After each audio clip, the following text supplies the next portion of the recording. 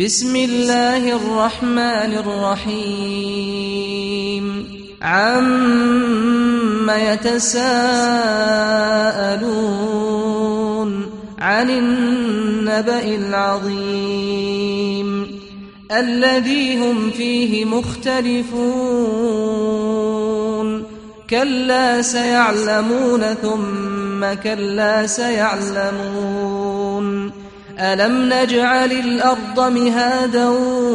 والجبال أوتادا وخلقناكم أزواجا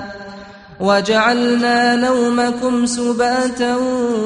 وجعلنا الليل لباسا وجعلنا النهار معاشا وبنينا فوقكم سبعا شدادا وجعلنا سراجا وهاجا وأنزلنا من المعصرات ماء ثجاجا لنخرج به حبا ونباتا وجنات ألفافا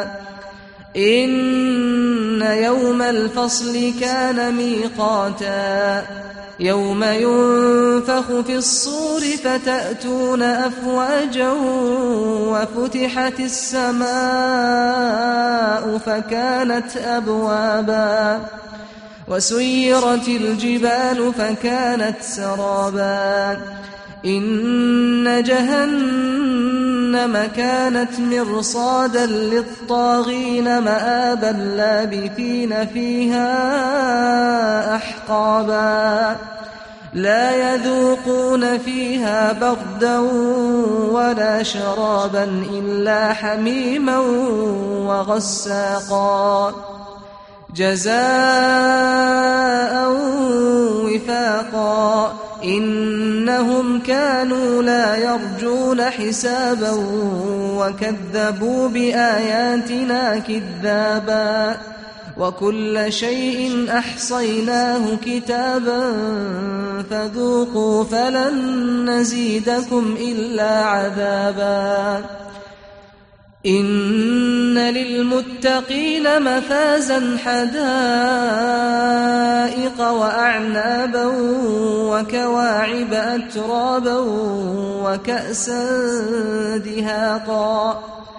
لا يسمعون فيها لغوا ولا كذابا جزاء من ربك عطاء حسابا رب السماوات والأرض وما بينهما الرحمن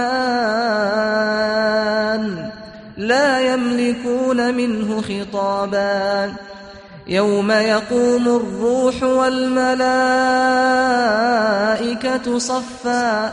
لا يتكلمون إلا من أذن له الرحمن وقال صوابا ذلك اليوم الحق فمن شاء اتخذ إلى ربه مآبا إنا أنذرناكم عذابا قريبا يوم ينظر المرء ما قدمت يداه ويقول الكافر يا ليتني كنت ترابا